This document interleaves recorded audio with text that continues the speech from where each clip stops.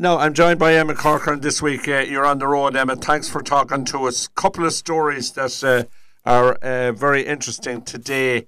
First of all, the GRA, the Garda Representative Association, have voted overwhelmingly a vote of no confidence in Drew Harris. Now, I know it really isn't going to prompt the replacement of the Garda Commissioner, but it's very unusual. I don't think I've ever heard that before. No, it's not something I've ever, in my short lifetime, recall having heard happen with previous commissioners. I know you've had plenty of different scandals arise at different times over the years, and there was political upheaval in relation to how Garda Commissioner was operated and headed up. But this seems to be a fairly drastic move on behalf of the rank and file members. Yeah, and it seems to be something to do, there was a problem with rosters last year and the way the working hours for Gardai, overtime, and the way, that they work was changed. And there was a controversy over that. But, I mean, it would seem to me to be fairly drastic to take that and then to put it into the media, So, obviously, they're hoping for the politicians to take this up.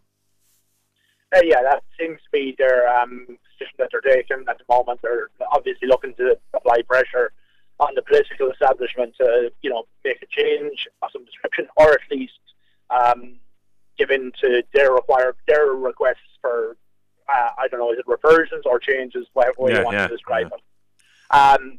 But, we're seeing this a lot more across the board in the public sector at the moment. Like everyone, I suppose,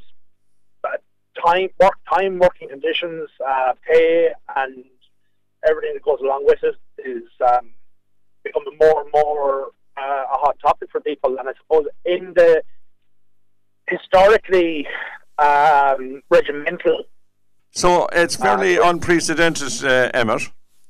Unprecedented, and we're looking even more locally. I suppose that my understanding is from talking to a number of public reps this week that industrial action has started in Roscommon County Council in relation to similar complaints in relation to paying conditions and the permanency of some staff, and that public representatives are being shut down. That's right. They're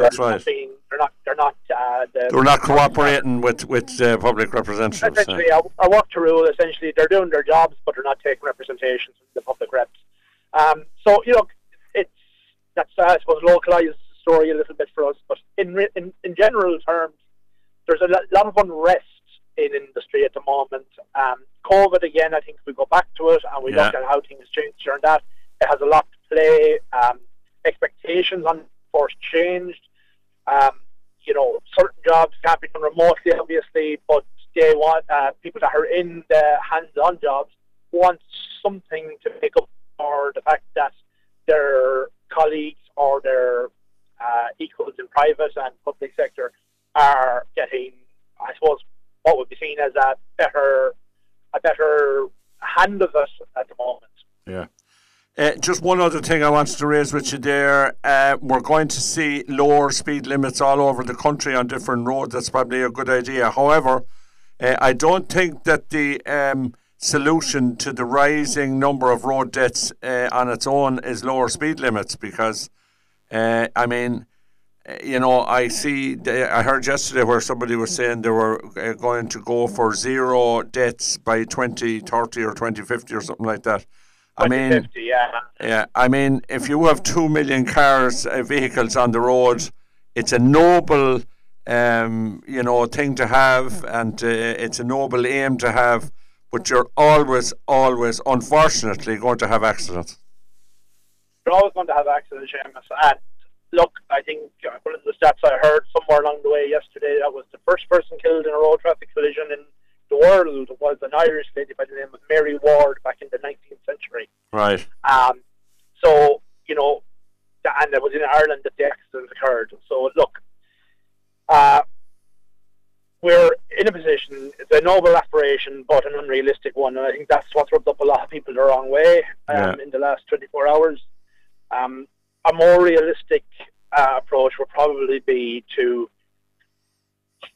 have either more regular reminders or some sort of statutory manner in which particularly younger drivers and older drivers are reminded of the simple rules of the road. I'm on the road all this week for the first time in a long time, and I have to say, even is almost as dangerous as fast driving in a lot of cases. And so speed limits alone are only one.